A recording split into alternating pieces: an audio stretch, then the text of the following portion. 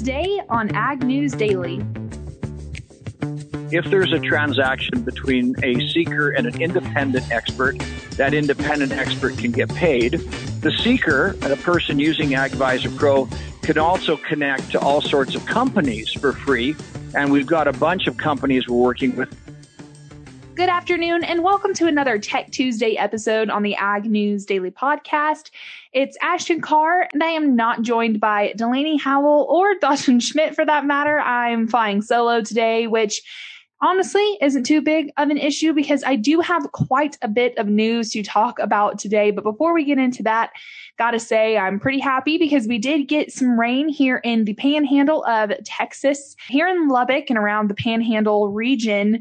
I think we need it quite a bit, but we got some thunderstorms, which personally I am not a fan of. I'd rather just take the rain minus the thunder and lightning, but hey, gotta get it while you can. But yeah, grateful for the rain that we got. And I'm sure that our cotton farmers that are gearing up for planting right now are happy as well. I say that they're just gearing up for planting, but I think that they're well into the planting season. I know a couple people are at least, and hopefully they'll be done here in the coming weeks. But one thing we're not going to be done with probably anytime soon is the discussion about the infrastructure package. The White House and Republican lawmakers are now apparently further apart on an infrastructure package ahead of the Memorial Day recess next week. After the GOP proposed a scaled down infrastructure bill last week, the White House came back with a lower proposal, which Republican leaders say is still not low enough.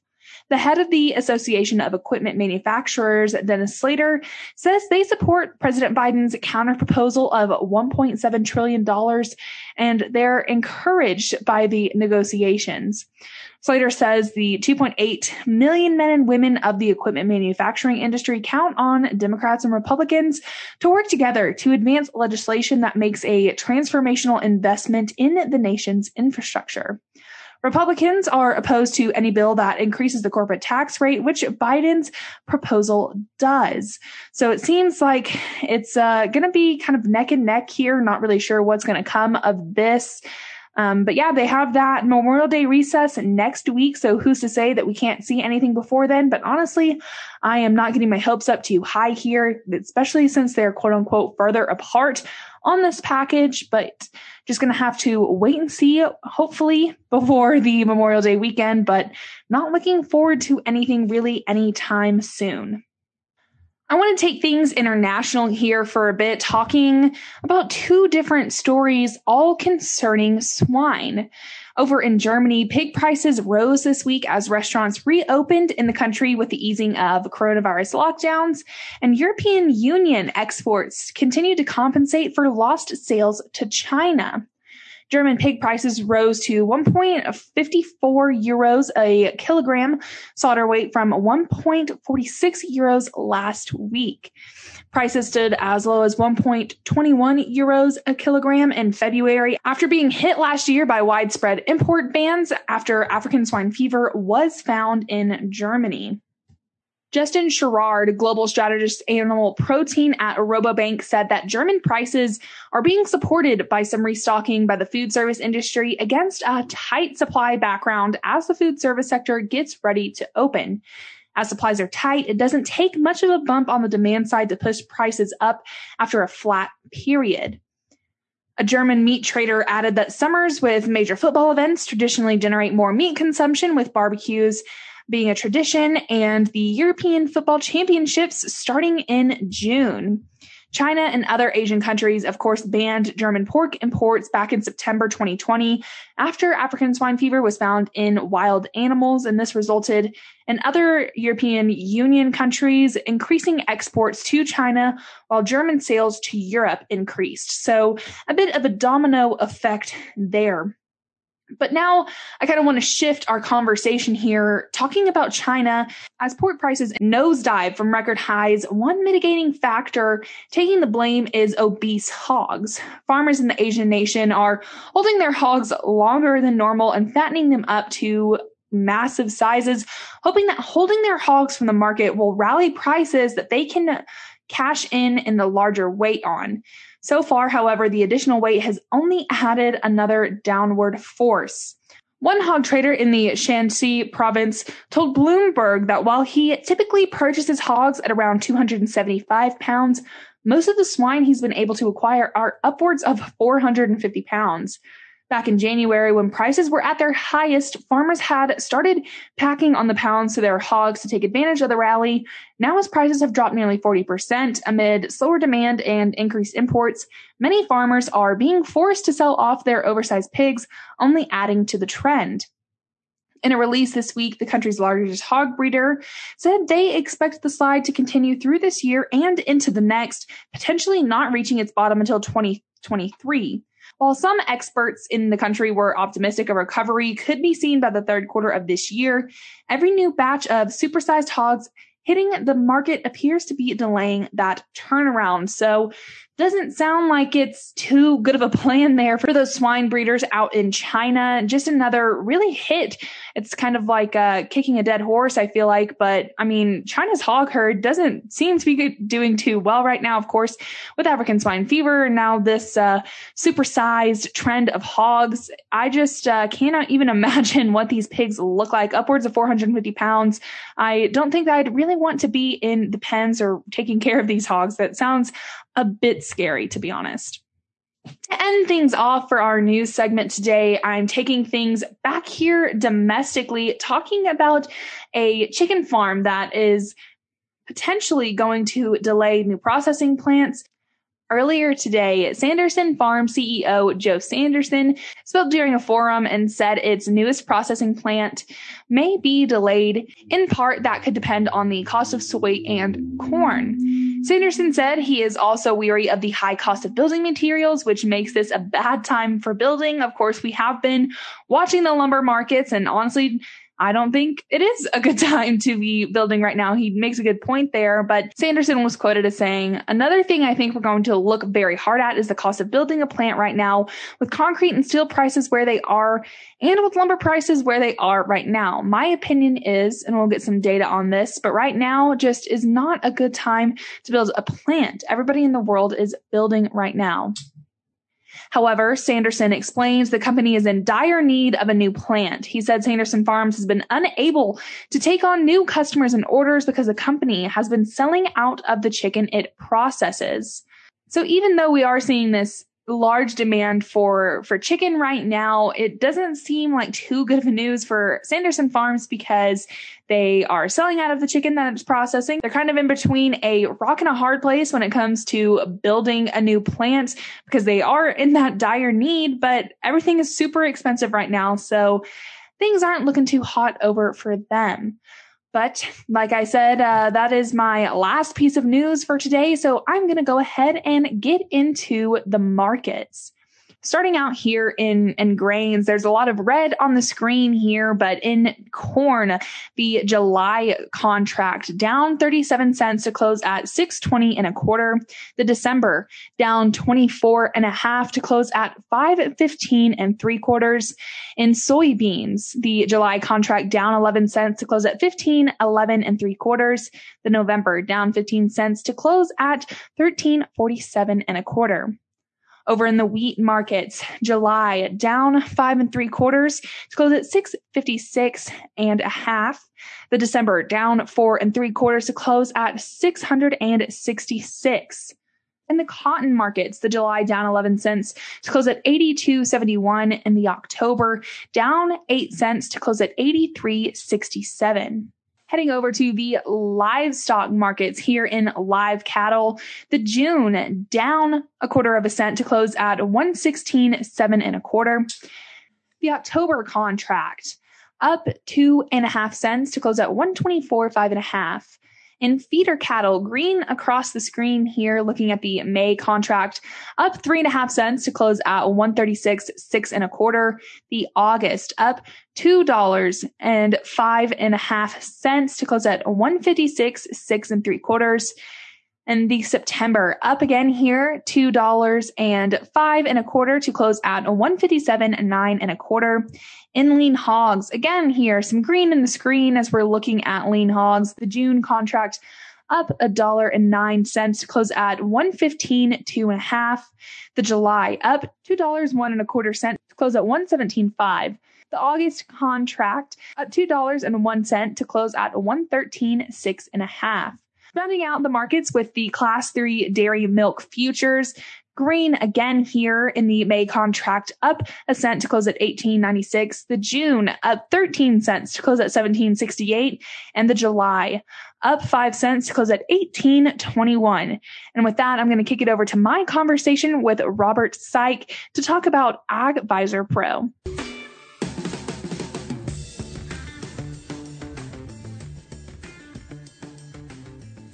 Well, on today's Tech Tuesday episode, we are talking to Robert Syke, who is with AgVisor Pro. He is the founder and CEO there, and he's also an agronomist. So, Robert, thank you so much for taking the time out of your busy schedule to come on and talk to us today. Oh, it's great. Thanks for having me. Well, Robert, before we get started here talking about AgVisor Pro, I want to know a little bit more about your background. And you just got a pretty great award, and I'll let you kind of announce that here in a moment. But just tell us a little bit more about yourself. Well, just a background in plant physiology, soil chemistry, crop nutrition. Grew up as on a farm, a mixed farming operation. Tended to really gravitate towards grain side of things. Still have cattle, and I really started to play in the area of ag tech with the purchase of an IBM computer back in 1983.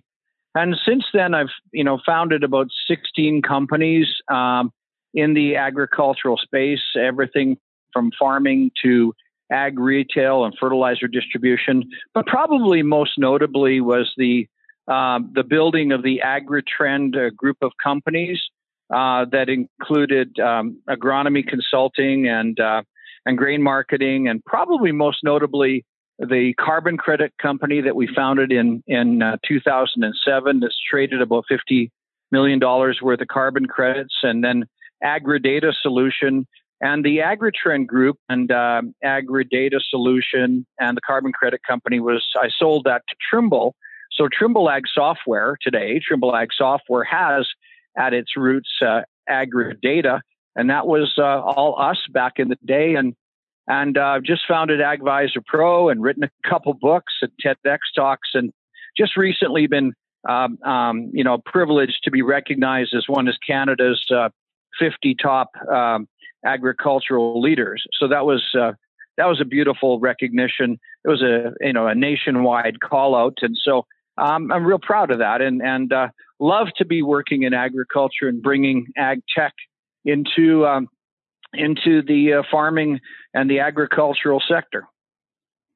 Well, Robert, I didn't realize that you were such an outstanding leader there in the world of agriculture and ag tech. So I'm so glad that we're able to have you on, because it sounds like you're causing a lot of waves there. And, you've been working in this industry for quite some time. So really, before we get started here, I just want to ask, what are some of the trends that you've been able to see since you started working in this field back in the 80s?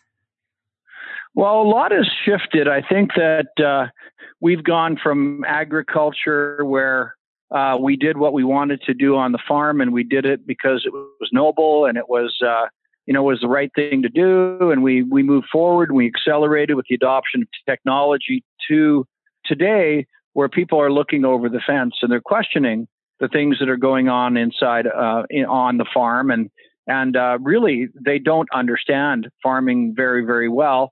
And the other side of the equation is the world is moving so fast that I think that technology integration on the farm is happening at a breakneck speed, but it's hard for the sector to keep up with all the changes. And on top of all of that, there's this conversation around sustainability, and inside of that umbrella, you could throw the words regenerative and agroecology and organic and carbon and cover crops and natural farming, and all of that, is one big blanket, I think, that we should be really framing in the conversation rather than labels. We should be talking about outcomes. And so when I look globally at the ability of agriculture to feed 9-10 billion people, I believe we can do it. But there are some pinch points as I look around the planet. And the pinch point really is the right advice from the right expert at the right time. So I think we'll see a proliferation of sensor devices and IoT and broadband connectivity, and we'll see recognition software and artificial intelligence that will answer the question that I think is going to be the realm of the human being for a long time. So that's kind of what I see. I see in my mind an acceleration of adoption of technology. I served as CEO of DOT, the robotics company that was acquired by Raven. So I see the rise of robots as well. But I don't see the diminishing influence of the human being anytime soon. So kind of that's what I'm seeing is how do we take the advantages that technology gives us and still connect it to the wisdom of deep domain expertise. Well, Robert, you bring up some really fantastic points there, and I wish we had enough time to really dive into that and dive into really everything that you've been doing. But really, the reason we had you on today was to talk about AgVisor Pro. So from a 10,000-foot view, tell us about those solutions and products and what you guys are doing there. Yeah, AgVisor Pro is an application that we built. It's mobile-centric on iOS and Android, and your listeners can download it today for free. And AgVisor Pro is a connectivity platform and create a connectivity channel for agriculture. What I mean by that is AgVisor Pro really connects seekers, those seeking advice, to experts that can provide answers now. So those seekers could be farmers, but they just as easily could be ag retailer. They just as easily could be independent advisors. And we create the cross connectivity. So if you go to AgVisor Pro today, it's really a combination of 4 platforms, Ashton. It's a combination of harmony. So think the algorithmic matching of a seeker to an advisor. Then we do instantaneous connectivity. So there's no phone calls, no Zoom, no FaceTime. The connection is seeker and the expert inside of AgVisor Pro. And then there's the Uberization of it. So we want to make sure that the advice is trustworthy. So we have a rating system inside of AgVisor Pro to build the level of trust. And also, if there's a transaction between a seeker and an independent expert, that independent expert can get paid. The seeker, the person using AgVisor Pro, can also connect to all sorts of companies for free. And we've got a bunch of companies we're working with, including BASF Xarvio's field scouting app. We've got lots of independent companies on there that farmers can connect to for free. Ag Growth International, the grain handling company, and Onset, which is a sensor company out of the United States, is on there. So we're expanding with that. And then the last piece is the Twitterization. So you really have eHarmony together with FaceTime, Uber, and Twitter, all in an agricultural channel. So AgVisor Pro is agriculture's channel. We're building a channel for conversations for agriculture, about agriculture. That's what we built.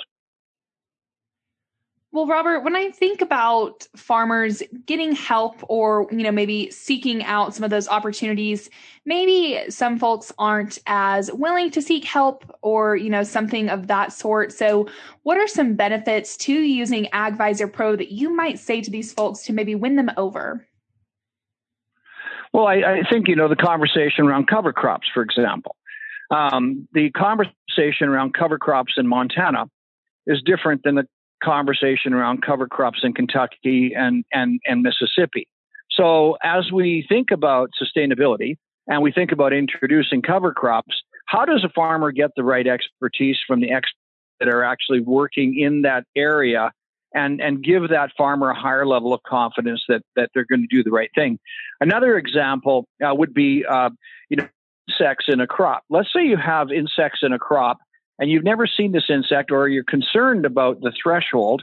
With AgVisor Pro, you can connect to an entomologist instantaneously.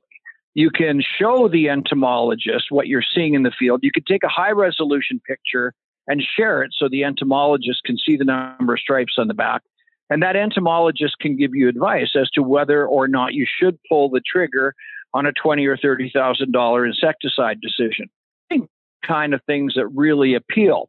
Veterinarians. We have veterinarians in AgVisor Pro.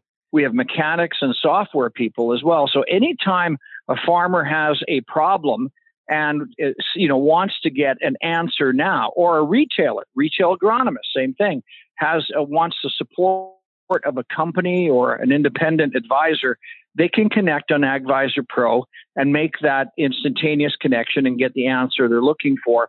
And the sessions are archived, so the user can go back and, Rob talks really fast. What did he say again? And those sessions are archived, so you can go back and learn what was said in the session and share it with your other farm team members. So that's kind of a real good way to extend your knowledge very quickly, Ashton, and also give you confidence in the decisions that you're making on the farm or inside your agribusiness.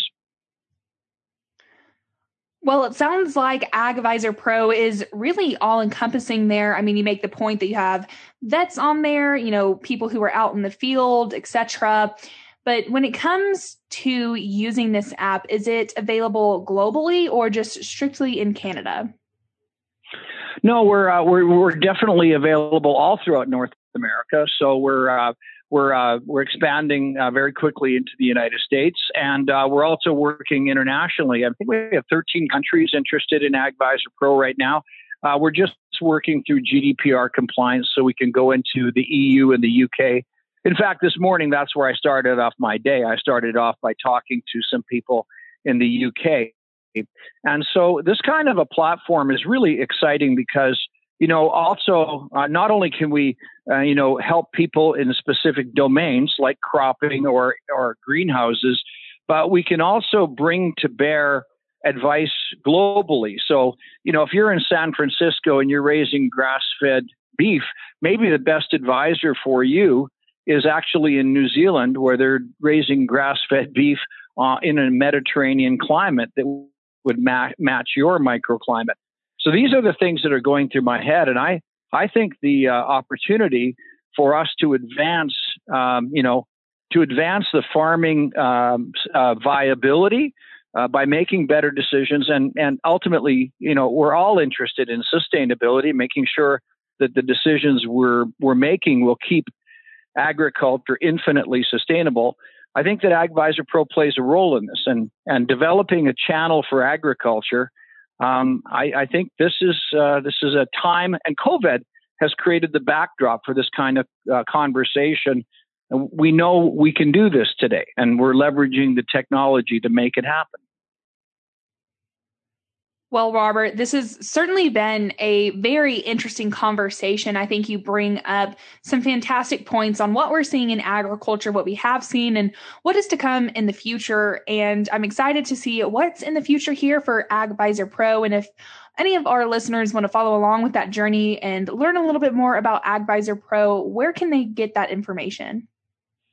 Yeah, the simplest, of course, is to go to your app store. So download it on Google Play or the iOS store, and just search for AgVisor Pro, AgVisor Pro on the App Store, and download it. It's free, and you can immediately start playing with it. The other side of it is you can go to our website, which is agvisorpro.com, and you can search me. My name is Robert, and the last name is Saik. I've got a website, and you can find me all over the place. But agvisorpro.com, that'll give you a good overview. Awesome. Well, again, Robert, thank you so much for coming on today, and congratulations for all that you've accomplished. Thank you. Thank you very much, Ashton.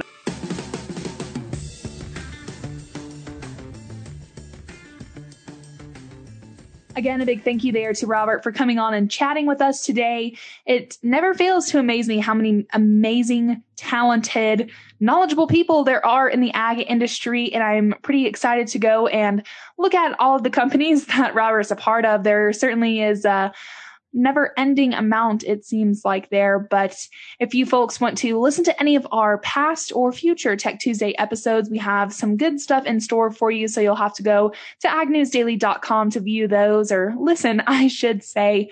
But with that, I am going to let the people go.